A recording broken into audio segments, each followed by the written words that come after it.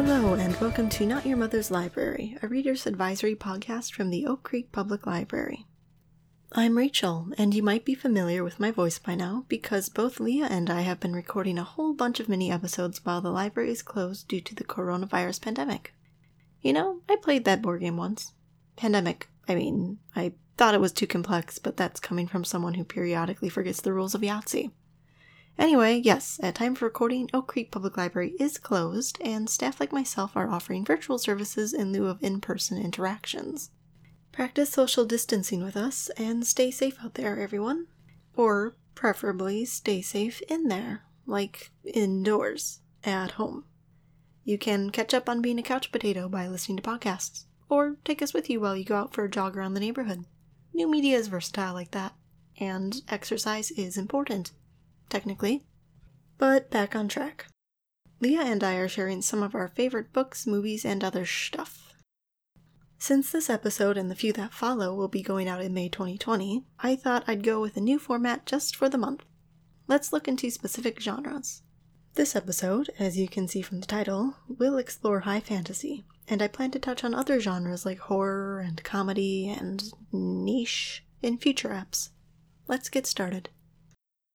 The heck is high fantasy? Well, think fantasy, speculative fiction with myths and magic and monsters. But there are a lot of ways you can break that down. Is the story set in our modern worlds? Are there ghosts or vampires? Do people fly around in airships? There are many different subgenres to choose from. High fantasy, sometimes also referred to as epic fantasy, is distinguished by having a setting in another world. Narnia, Middle-earth, Westeros, Earthsea, Fantastica, you name it. Stories tend to center around an important quest set upon by the main hero or band of heroes, and a big baddie to fight against. My top pick for this genre is a series of books called The Sword of Truth by author Terry Goodkind. The first title in this very long series came out in 1994, so I was 2 years old and definitely not into it at the time. Not to be ageist or anything, but the story isn't exactly aimed at toddlers. Honestly, I wasn't into The Sword of Truth at all until I was a teenager and started watching a TV show called Legend of the Seeker. The show is based on Goodkind's books, and holy crow, it's good. Both follow the character Richard Cypher, the prophesized and tropey Chosen One who becomes the Seeker of Truth alongside his confessor, Kaelin Amnel, and mentor Zed, who's a wizard. Side note, confessors have the ability to kind of mind control people into helping them at any cost, but they use that power for good. Usually. Anyway, these three heroes fight against evil together, protecting the people from tyranny and no-goodniks. The show has over 40 episodes spread across 2 seasons, and then it was cancelled, much to my personal chagrin. But it's fun to rewatch and a good gateway into the books if you want more. And there's a lot more. The show diverges from Goodkind's work pretty quickly, and the books are as rich and as detailed as any epic fantasy should be. There's loads of action, drama, adventure, and romance. I'm not really into romance as a standalone genre, but I do quite like it when it's interwoven into a larger story. So, that's my recommended read. Oak Creek Public Library has many of Goodkind's titles available on the shelf, and the Sword of Truth series is available on Overdrive. Download the Libby app to check them out on your smart device. A handful of these titles are also available on Hoopla, which has no wait time. Plus, the maximum number of checkouts for Hoopla has been temporarily expanded from 4 to 8 per month while we all stay safe at home. There are some pretty cool read and watch-alikes for Legend of the Seeker. First, if you like the magical aspect, try BBC One's Merlin. This show also first came out in 2008, but it's much more kid-friendly. Based on Arthurian legend of old, the show follows not yet King Arthur and the eponymous wizard Merlin as young adults living in Camelot. It bounces between serious and silly, but if you go in with an open mind, it's a fun ride. Anthony Head plays Arthur's father, Uther Pendragon, and he's always fantastic. There's also a dragon, so that's fun. The CGI budget was, lacking, but they tried. If you prefer darker fantasy, go with The Witcher. This one is pretty popular right now because of a new Netflix original series of the same name. Based on novels and short stories by an author whose name I really do not want to mispronounce, check the show notes, The Witcher is about a beast hunter with magical abilities named Geralt of Rivia. The books are insanely popular in Poland, where the author hails from.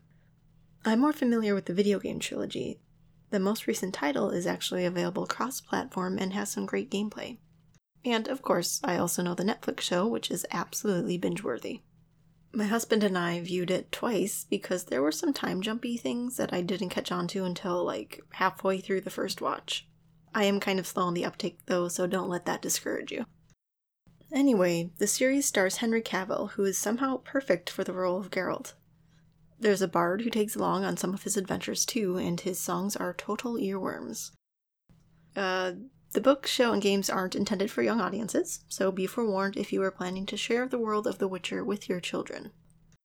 Many Milwaukee County libraries have these books and short story collections available to check out or put on hold, as does Overdrive.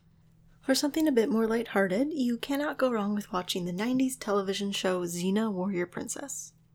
Portrayed by Lucy Lawless, Xena kicks butt and helps the hopeless. The show is actually a spin-off of Hercules, The Legendary Journeys, but the character was so popular that she got her own series full of gods and men made into monsters. The show also features a bard who helps Xena redeem herself, because the warrior princess has kind of a dark past. If you love the show and want more, there are quite a few in-canon comics available via Overdrive. And now that I'm looking more into it, it looks like Hoopla has quite a few comics and graphic novels as well. Hoopla has a cool thing called Dynamic View that makes reading comics and graphic novels really easy no matter what kind of e-reader you're using. If you would like a list of recommended high fantasy titles available through OCPL, visit oakcreeklibrary.org and expand the Books, Movie, More menu to access all of our adult book lists. I curate those lists myself, and there are over 40 fiction genres to choose from right now, so take a look. That's all she wrote, and by she, I mean me. You can reach out to us through the library's website or Facebook page using the hashtag #NotYourMother'sLibrary. Subscribe and rate the podcast if you like what you hear.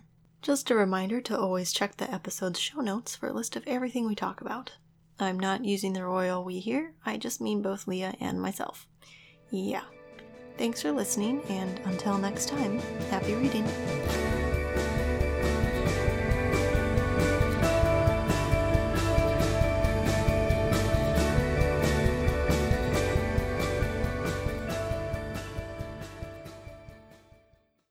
The show is actually a spinosh. Brilliant.